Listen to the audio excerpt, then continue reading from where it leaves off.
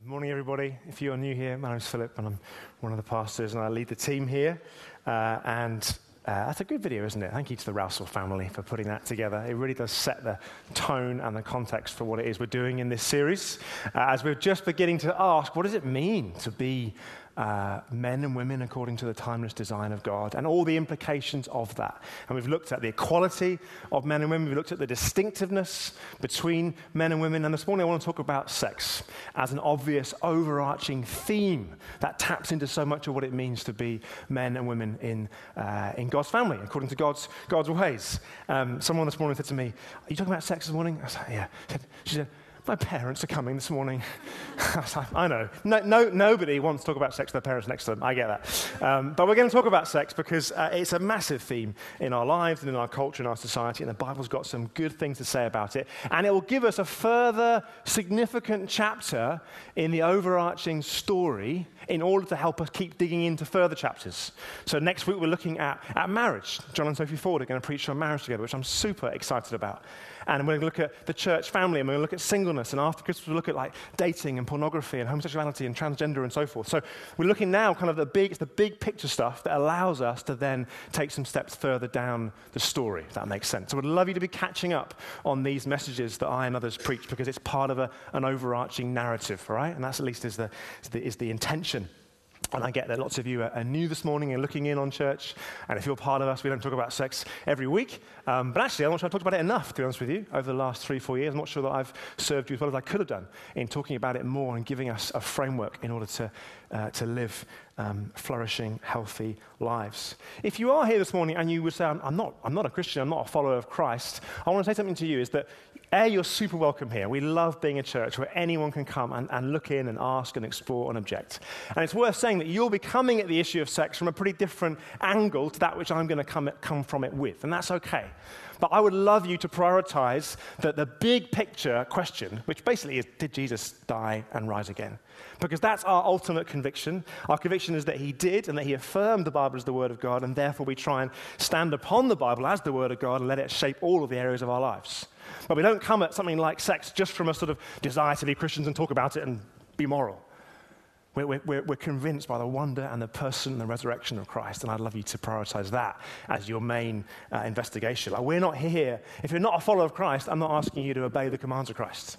It would be totally illogical. We want you to explore Christ for yourself. But if you are a follower of Christ, we do want to, as a leadership team, as pastors, to hold before you the timeless and beautiful design, because it's our conviction that it is. We want to hold that before you and say, this is God's timeless and beautiful design for how he wants sex to be understood and to be used. Just before I dig into the Word of God, the Scriptures, it's worth probably throwing out there a couple of ways in which we're currently being encouraged to think about sex. So if you're not a Christian, you might chime with this, you might not. If you are, I think you'll have felt these paradoxes, or at least one paradox about how we should be, according to today's mindset in the West, thinking about sex. And I guess you could summarize it as this. It's the everything-nothing paradox. It's the everything-nothing paradox. On the one hand, we're encouraged, aren't we, to think about sex and sexual expression as almost like everything. It's absolutely intrinsic to our identity, to our right to and need for self-fulfillment. Like the idea that somebody might not be having sex, or might be having less sex than you is almost laughable.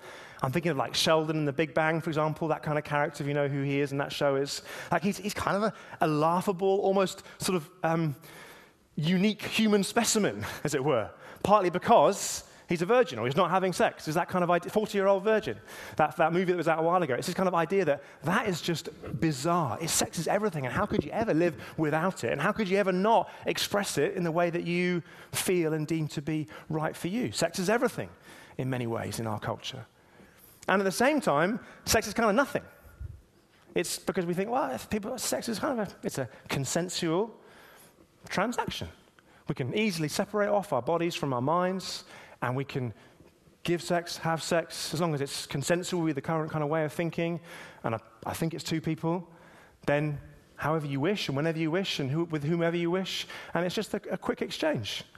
It's the hookup culture. With one or a couple of swipes on your phone, you can literally be having sex with somebody within the hour. So there's this kind of strange paradox, I think, in our culture where on the one hand we're saying it's everything and it's absolutely core to who you are And if you're not having it, in blunt terms, you're not really fully human. And at the same time, we're saying it's kind of something that can be given away. It's a transaction. It's just a minor thing. So the question is, which is it? Is it everything, or is it nothing? And the Bible, I think, will give us a third way.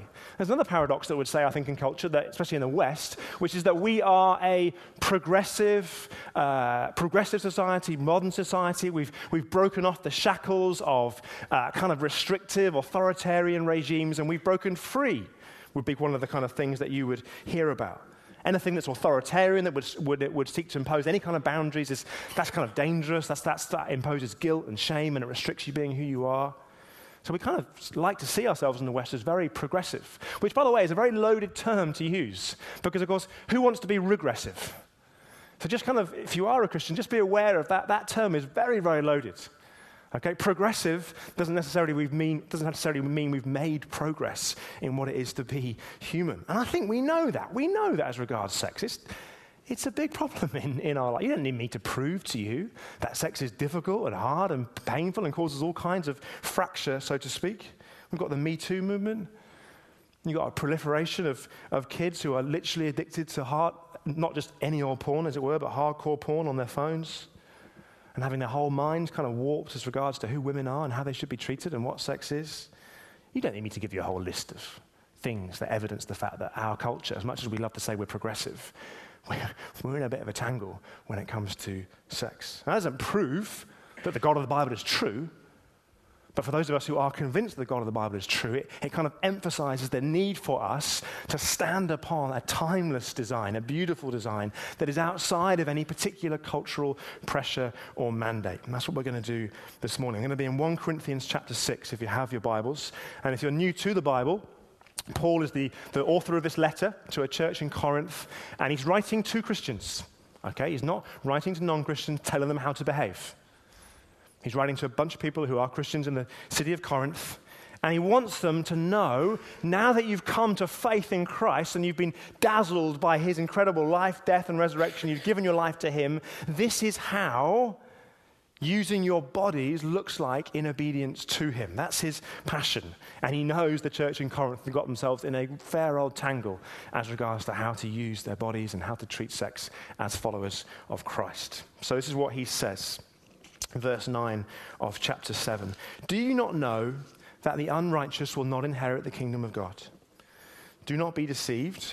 Neither the sexually immoral, nor idolaters, nor adulterers, nor men who practice homosexuality, nor thieves, nor the greedy, nor drunkards, nor revilers, nor swindlers will inherit the kingdom of God. And such were some of you. Now that's not a verse that Christians are supposed to kind of use to tweet out and say, ha-ha, world, you naughty people who are doing all of these things. That's Paul writing to Christians, whom Christians people would say, we know we were so far from the purposes and plans of God. We know in all kinds of ways that we were broken and in need of a Savior, and we found one, and he's loved us and made us whole. That's what Paul's trying to say. Such were some of you, he says to the church in Corinth. But you were washed, you were sanctified, you were justified in the name of the Lord Jesus Christ and by the Spirit of our God. Verse 12, all things are lawful for me, but not all things are helpful. I will not be enslaved by anything. Food is meant for the stomach and the stomach for food. So here we think Paul is probably quoting kind of contemporary Corinthian sayings at the time. Food is meant for the stomach and the stomach for food. And God will destroy both one and the other. The body is not meant for sexual immorality, but for the Lord, and the Lord for the body. And God raised the Lord and will also raise us up by his power. Do you not know that your bodies are members of Christ? Shall I then take the members of Christ and make them members of a prostitute? Never. Or do you not know that he who is joined to a prostitute becomes one body with her? For as it is written, the two will become one flesh. But he who is joined to the Lord becomes one spirit with him. Flee from sexual immorality. Every other sin a person commits is outside the body, but the sexually immoral person sins against his own body. Or do you not know that your body is a temple of the Holy Spirit within you, whom you have from God? You're not your own, for you were bought with a price. So glorify God in your body. It's worth saying, of course, when I talk about sex, and indeed I alluded to before the ways in which it goes wrong and is used wrong, that's just not an issue out there in the wider world beyond the church. So this is real stuff for all of us. So I do want to just kind of call it out and acknowledge us. All of us will have our own stories of sexual brokenness. I have. For all of us, this will touch on it'll hit certain nerves. For some of us, at the moment, sex is great. We're enjoying sexual intimacy within marriage, and it's flourishing and thriving, and it's one of the things that we thank God for the most. For others of us, we're married, but the sexual intimacy is long since gone cold, and I'm already touching on something that's hard and painful. Some of us might know what it is to be attracted to the other sex, the opposite sex, and be trying to work out how on earth, if I'm a Christian, do I follow Christ faithfully and obediently? Some of us will have brought into relationships all kinds of sexual baggage. Some of us will have treated sex like a commodity, something to be used for our goods. Some of us will have been used and traded for other people's goods. So I just want to kind of call that out and recognize that this is not just a quick and easy thing that we talk about. This is church, right? This is where we can talk about these things. We can be safe. We can care for each other. We can be honest and open. If we can't do that in the body of Christ, the family of God, then where can we do that? And I love what Becca brought about this being a morning perhaps of restoration and of hope and of faith rising. So please hear me. Wherever you are, and however that passage lands with you, I want you to know that the God who inspired every word of that passage and every word of the Bible is for you and loves you and wants to draw you into something so special this morning that is for your good and for your flourishing. He's not given up on you. He doesn't hold things against you. He holds something for you if you'll step into it this morning. So I want to talk about the power of sex this morning. A couple of quick references, and then the primary thing that I want to land in, the power of sex. We know it has power. We know it's not nothing. First of all, according to the Bible, sex has the power for procreation. It's worth just landing that up front and center. That was the kind of first hint of sex's purpose that we saw in Genesis 1, in week 1 of our series. The command to both men and women, God blessed them, Genesis 1:28, and said to them, be fruitful and multiply and fill the earth. Doesn't mean that we all, as married couples, are able to procreate, but God has designed our bodies and this gift to be able to have the capacity to. And so there's a multiplication aspect, of course, to the gift of sex. Secondly, there is a pleasure power, of course, to the gift of sex, at which point some of you start to get a little bit nervous and think, is he going to talk about orgasms and things in church? Because this is new to me.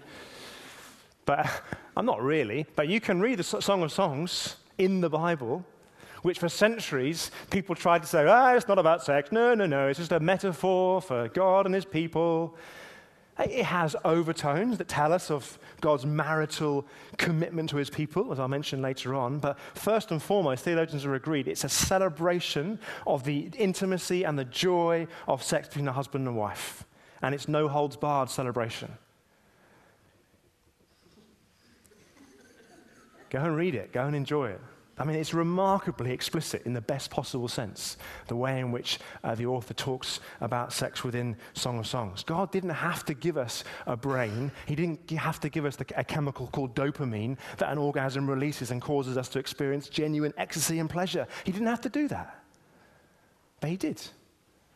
And so part of the power of sex is not only for procreation, but also for pleasure. That's probably a different message. Thirdly, but genuinely, primarily, the superscripture would tell us that the power of sex lies in its capacity to affirm and demonstrate unity. That's the big idea this morning. The power of sex is to affirm and demonstrate unity. You see, other than the kind of command to multiply physically in Genesis 1, which we've said these last 3 weeks is ultimately borne out in a spiritual mandate to multiply. Yeah? Jesus elevates the spiritual family even over and above the physical family, and ultimately what we're about as the people of God and the family of God is making disciples of the family of God. But over and above this multiplication mandate, the first way that God describes sex is in Genesis 2. We've read it the last 2 weeks. We'll read it again. Genesis 2, verse 24 to 25. Therefore, a man shall leave his father and his mother and hold fast to his wife, and they shall become one flesh. And the man and his wife were both naked and not ashamed. So the first way that God describes what sex is a one flesh unity. The first thing he says about sex, the first thing he says is not, they came together and had spectacular sex, and the ground beneath their feet moved. That's not the first way that he describes sex. He describes it as being a one flesh union. It both affirms and demonstrates the unity of Adam and Eve's marriage. It brings them together. In fact, it reunites them, doesn't it? In Genesis 2, the woman is made from Adam. Actually, the sexual act within marriage in some ways reunifies them, but it certainly unifies them. That's how God describes it. And in case you want to kind of write off Genesis as being, well, that's for then but not for now, when Jesus Christ, the Son of God, the perfect image and representation of God, is asked some punchy questions about divorce and sex and marriage, this is the passage that he quotes, Genesis 1 and 2 together in Matthew chapter 19. Haven't you read that he who created them from the beginning made them male and female? That's Genesis 1. And said, therefore, a man shall leave his father and his mother and hold fast to his wife, and the two shall become one flesh. So they are no longer two, but one flesh. And he goes on to say, what therefore God has joined together, let not man separate. And some of us were at a wedding of a precious couple in this church, Alex and Joe, yesterday, at which those words were spoke with appropriate joy and reverence and sobriety. And then Paul does the same thing in our passage. He also references the Genesis 2 timeless design for how he wants to talk about sex. You'd have heard it when I read it at the beginning of this message. 1 Corinthians 6, verse 16, Paul says, as it is written, quoting Genesis 2, the two will become one flesh. So Jesus and Paul affirm what God puts in place in Genesis, that sex, its primary power is in creating unity, a unity in marriage. Like God didn't need to design sex like this. I had all kinds of examples of how he's designed animals to have sex to make the point, but it wasn't going to help you. It's just going to be weird. But you know what I'm trying to say. He didn't have to design it this way, but he has. He's designed the physical act of intercourse to demonstrate total unity, a physical entering into, a coming together, a melding of two bodies to literally physically create, as it were, one. It's a physical act that represents a sacred reality. That certainly is what the Bible would want to say about sex, a physical act that represents the sacred reality of union in marriage. Two people saying, because I promised that it was only you and I until one of us dies and nobody else, because I promised total exclusive commitment to you, let's now demonstrate that physically. Which is not one of my lines to Carol on date night, I hasten to add, but that's kind of the heart behind it. It's a physical act that represents a sacred reality. I was thinking about a way to compare this and make this point more, and it's not a perfect illustration by any means, as most illustrations aren't, otherwise they'd be the thing. But I was thinking about communion. And communion is a physical act that represents a sacred reality. Jesus knew that we're physical beings. We don't just separate off mind and spirit from body. We're made holistically. And so he gave us the Lord's Supper. The breaking of bread, the drinking of wine is a physical act to represent a sacred reality. The sacred reality. The sacred reality of Christ's body being broken, his blood being shed for us, in order that through faith in him, we can be made whole again. So the communion in some ways is this physical action that demonstrates, it reminds us, it causes when we come to break the bread and drink the wine, we're not just, our trust as believers, we're not only just having something to eat and something to drink, are we? It represents a profound, sacred, spiritual reality, the very breaking of the body and shedding of the blood of Christ in order to draw us into union with God. And I think that's partly why God's given us the gift of sex. It's a physical action to represent a sacred reality, the union of husband and wife. I wonder if that's how you see it, how you treat it. And that's partly why, only in part. I'll come to both halves. But the first half, that's partly why Paul is, as you can see in this passage, he's just grieved. He's a spiritual father. He loves these Corinthian Christians. And he's grieved that some of the men, presumably, are paying for sex with prostitutes. And interestingly, he doesn't just say, stop it, stop being immoral, stop it. He doesn't say that. He basically says, sex is a one flesh union. It represents a permanent, committed union. And you're taking that and doing something completely different with it. That's the way that he challenges them. He's like, you're taking a symbol that is designed to represent permanent, exclusive, committed commitment, and then you're taking that and doing kind of the complete opposite. You're taking it into a very temporary thing, a transactional thing, a thing that's ultimately selfish and for your gain and nobody else's. That's the heart behind his grief at what's going on. Sex between husband and wife is really precious to God. I was reading some of the laws this week afresh in Exodus and Leviticus. I don't know when the last time you read Leviticus was. But God goes to great lengths to establish really firm, fierce boundaries around marriage and around sex within it. Not because he wants to restrict our fun, which is, I think, the common, not just conception of our culture, but often a lot of Christians, I think, deep down, just kind of suspect that when it comes to sex, God's just a bit of a killjoy. It's not his heart behind putting in these really quite fierce, strong laws. He wants not to restrict our fun, but he wants to help us to be free. He knows, and I think we know, that true freedom is to live within healthy boundaries. Let me give you an example. A few years ago, I remember being in a pub with some friends, and one of my friend's friends, she saw there was a piano that was free in the pub. You probably know where I'm going with this. And at some point, someone persuaded her just to start playing something on it, one of those pubs where you could. And she played, I can't remember what the song was, but she played it, and we enjoyed it, and we were getting into it. Then she played a second song, and some other people in the pub started to sort of kind of gather around a bit and started to joining in. By the fourth song, pretty much like the whole pub was just gathered around, singing, having just the whole evening just kind of took off because she was playing the piano so brilliantly. And she was able to play literally whatever song anybody asked for, whatever decade it was from, whatever genre it was from. She played this song, and like bit by bit, the whole evening just took off. It was such a good night. And at the end of the evening, well, the next day, I think I asked my friend, whose friend she was, I was like, she's an amazing pianist. How did she get so good? And he looked at me and just said, kind of slightly sort of obviously, well, he's like, well, practice.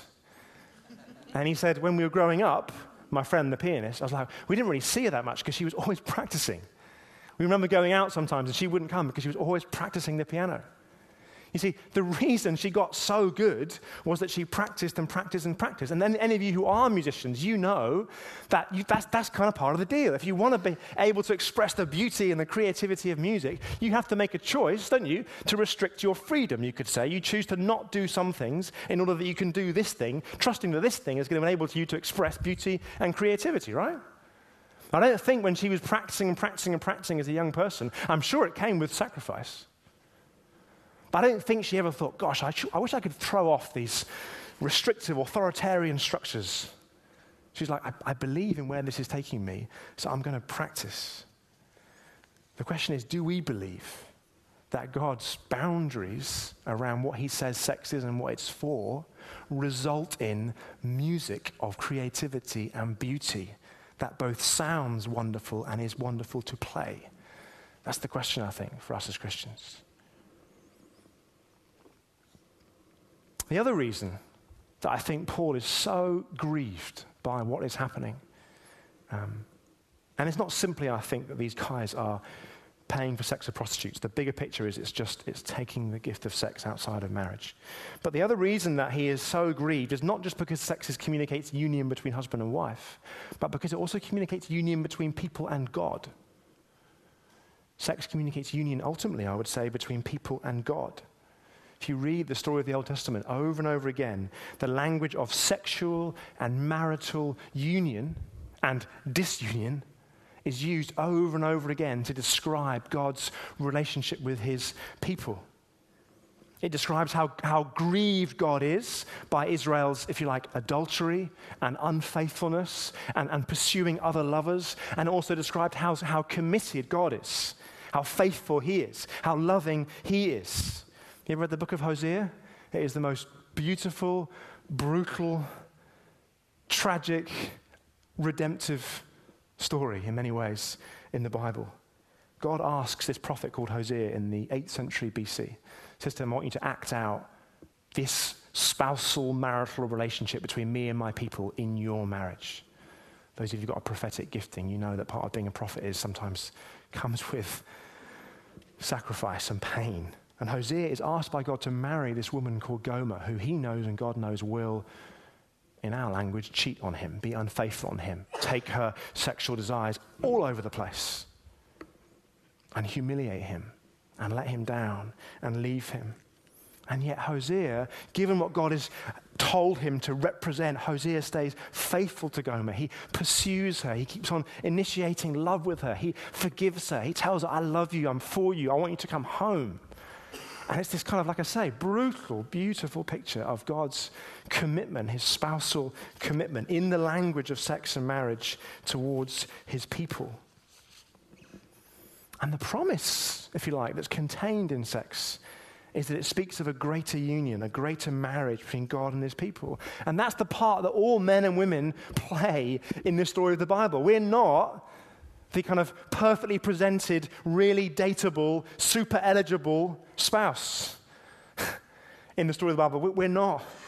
We're the ones that are messy and keep on getting it wrong and are unfaithful and rebellious. And yet God pursues us. If you're far from God this morning, you need to know this is how he loves to describe himself through Hosea as a scorned husband who just wants to love you and reclaim you and cleanse you and forgive you and draw you back into a perfect love relationship in the context of commitment. And that's why the Bible talks about the church. This gathering here this morning, the family of God, it talks about it as a bride, the bride of Christ. He's the perfect bridegroom, as we've been saying these last few weeks. None of us men are. We all fall so far short. And that's why every man and woman needs to find their ultimate urging and desire for perfect spousal love in the bridegroom that is Jesus. And also, as well as the church being the bride of Jesus and united to Jesus, individual Christians are united to Jesus, if you like, in a marriage as well, in a union. It's the Apostle Paul, one of his favorite ways of describing a Christian is not, a Christian does all of these moral things. One of his favorite ways is a Christian is somebody who is in Christ. In Christ is the language he often uses. United to Christ, one with Christ. I love what Paul says in Colossians 1:27. He says, it's a glorious mystery, it's a glorious mystery, Christ in you, the hope of glory. He's like, I can't get my head around it, but something of what Christ has done, that you've been united to his life, his death, his resurrection, means that you are in him, united to him. What's his is yours. He's forged this amazing union. Christ in you, the hope of glory. And then look how Paul puts it in our passage this morning in 1 Corinthians 6.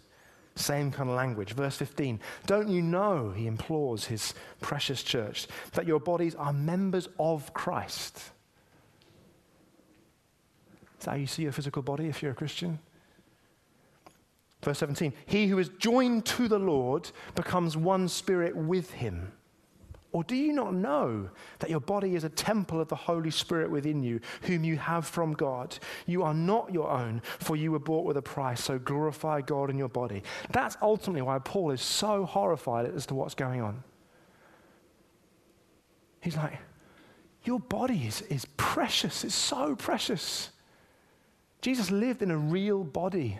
Got tempted in a real body, died in a real body, rose to a real body, ascended in a real body, and one day will return in a real body. And he has so cleaned and washed and sanctified your body that it's a fitting temple for his very spirit to dwell. You are one. He is joined to you. He dwells within you. And he's like, so how? Why could you ever live like this when that's not who you are?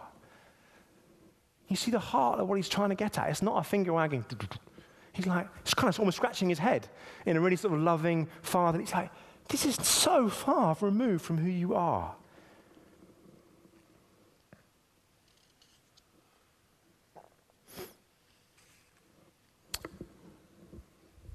So the Bible talks about sex particularly as this means of affirming and describing unity. Unity in the context of marriage, and ultimately unity between God and his people. And finally, the Bible also says that sex also carries a promise. Its power is in its promise to heal and to hope.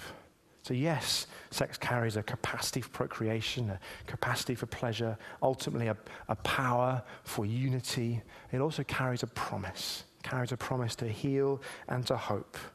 Look what, I don't think I put it on the screen, but look what, or let me read to you what Paul said as he listed that list of all kinds of ways from sexual immorality through to theft and greed that we can push back on the good commands of God and say, I'm God and not yours. As he lists those ways, he said in 1 Corinthians 6:11, and such were some of you, he said, but you were washed. You were sanctified. You were justified in the name of the Lord Jesus Christ and by the Spirit of our God. And Paul doesn't then say, and that is now changed. Do you notice that? It's really important. This is who you are. This is what's happened to you, but you're living as though you were someone else. Come back to who you are. Live as who you are. Remember, you are washed if you're a Christian. You are sanctified. You are made holy. You are whole. You are without blemish. So the promise of sex is that it carries hope of restoration. It carries a hope of change. It carries a hope of transformation. Paul says in Romans 8:26, the Spirit helps us in our weakness. So where a marriage has gone stale sexually, and there's maybe been past hurt and confusion, the Spirit promises today to help you in your weakness, to minister to you, to give you the courage to have the conversations, maybe to draw others, pastors, leaders, counselors into those conversations. The Spirit helps you in your weakness. Where you're like, this is all very well and good, but I'm single, and looking at porn and doing the obvious things as a result is the only thing that gives me any outlet to my sexual desires. The promise is the Spirit helps you in your weakness. So when those moments come, like, I'm going to look at that, you have a choice. You can say, Holy Spirit, help me. I don't want Jesus right now. I just want this. Holy Spirit, help me to want Jesus. Lead me into truth. Please remind me of what sex is for. Please remind me that this woman I'm about to, let's just call it out, masturbate in front of, she's made in the image of God. She is precious with unique equality and dignity and value, and she's not to be used for my selfish ends. Holy Spirit, help me. Like, you can do that. And he comes alongside. If you're in a context now where you're using sex in any way that is contrary to a committed union of husband and wife, the Holy Spirit wants to help this morning and to bind us together as a family where we can talk about these things and where we can spur each other on and exhort each other. I was reading a book by a guy called David Bennett these last few weeks, who is a same-sex attracted Christian. He's chosen to live celibate.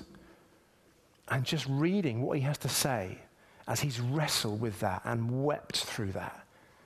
And hearing him, or reading what he's had to say around, eventually, over time, he has found that actually the yearning that he has for satisfaction and connection and intimacy and acceptance and ecstasy is ultimately to be found in the presence and the person of Jesus Christ.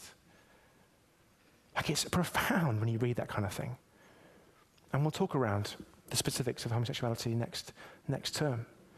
And that's the other promise that sex carries, is that it's pointing to something greater, whether you are married or whether you're single. It's designed ultimately to point to unity and to point to an eternal unity. Think about it. One day, Christ will return. The Bible tells us there'll be no need for marriage, and therefore, by definition, there'll be no sex within marriage. Which, when you say that, it's like, really? I thought 10 years without sex was hard. An eternity? But think about the profundity of that promise.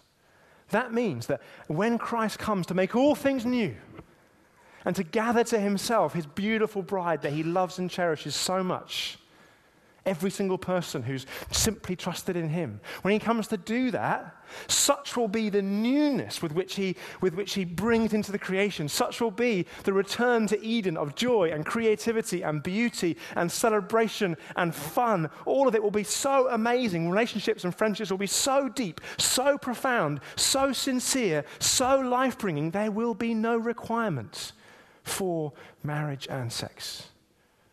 So ultimately, whether you're in marriage and you're wanting it to be better, or just at all, or whether you're single, or same-sex attracted and single, and you're wondering, am I ever going to be able to express these urges that I have? Please hear me. When I think what the ultimate picture is of the Bible is that God would say, those desires that you have are good desires. And one day, whether you are married or not, those desires will be met in the perfect union of Christ and his bride. And that's a hard thing to believe because it feels like a long way away. And it's not tomorrow when I want to look at some porn or start a conversation that I know could probably go somewhere with the person at work. Or when tomorrow the idea of us as a couple talking about our sex challenges, it feels so impossible. You're like, I know that's hard. And I know eternity and Christ coming again may seem just like a distant, ethereal, but the Spirit helps us in our weakness. And Christ will return one day. And he will bring to fruition these desires that we all have. And it will be beautiful, and it will be glorious. And it is for anybody who would trust in Christ. God, who humbled himself to be born into a body that he must have known temptation about. We're told that he was tempted in every way. A physical body. God was born into one. And that body was broken and frankly mutilated and hung on a cross. And by trusting in that sacrificial death, we become united to that death, and our old life can be crucified as well and left at the cross. But he didn't stay dead. It's not a corpse in a tomb. He came back to life again. He strode out of the tomb into a body, and a believer is united to that resurrection body as well. And therefore life comes, and wholeness comes, and joy comes. And then one day he promises to return and give us a resurrection body as well, and we'll only use it for all the purposes that God gave us to use it for. I recognize, church family, that I've probably touched on all kinds of things this morning. Well, I have, because I meant to. And I may have been clumsy on occasion. I just want you to know that God really is for you in this. And so what I would love us to do now as Ellen and the band come is, as I was praying this morning, I would just love us to worship. Becca will lead us as she always does so brilliantly in how else we can respond. But I would just love us to come in worship and begin to do now what we will do for eternity, which is not just singing, but it is worshiping and enjoying Jesus. It is the bride of Christ, which at the moment is bumpy and lumpy and messy, and one day will be fully perfect and beautified. So I would love us to worship. If you feel like God's bringing things on your heart, prophetic and so forth, please come and bring them through Becca, and God might have some other things to say to us as we respond to him this morning. Can we stand, please?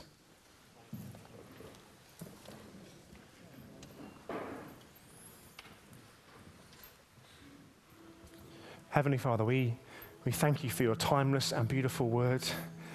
We thank you that, given that you are eternal and transcendent, you will think differently to us. And we trust you that is a good thing. And I ask you for every believer here this morning, that you would draw us into a sanctified, beautiful, courageous expression of the gift of sex within marriage. I pray for courage to come in these moments, Holy Spirit, boldness to live this stuff out. Pray for faith to rise, to put sin to death, Jesus, as you have already done on our behalf. I pray for your beautiful presence and the wonder of your love for us and your intimacy and desire for us to just overcome us so much that we would know I'm loved, I'm accepted, I can do this thing in the love of Christ. I pray, Holy Spirit, have your way with us in these moments. Would we know how to respond to you? would we have the courage and faith to respond to you? And would you bless us mightily and wonderfully as we respond to you? Amen.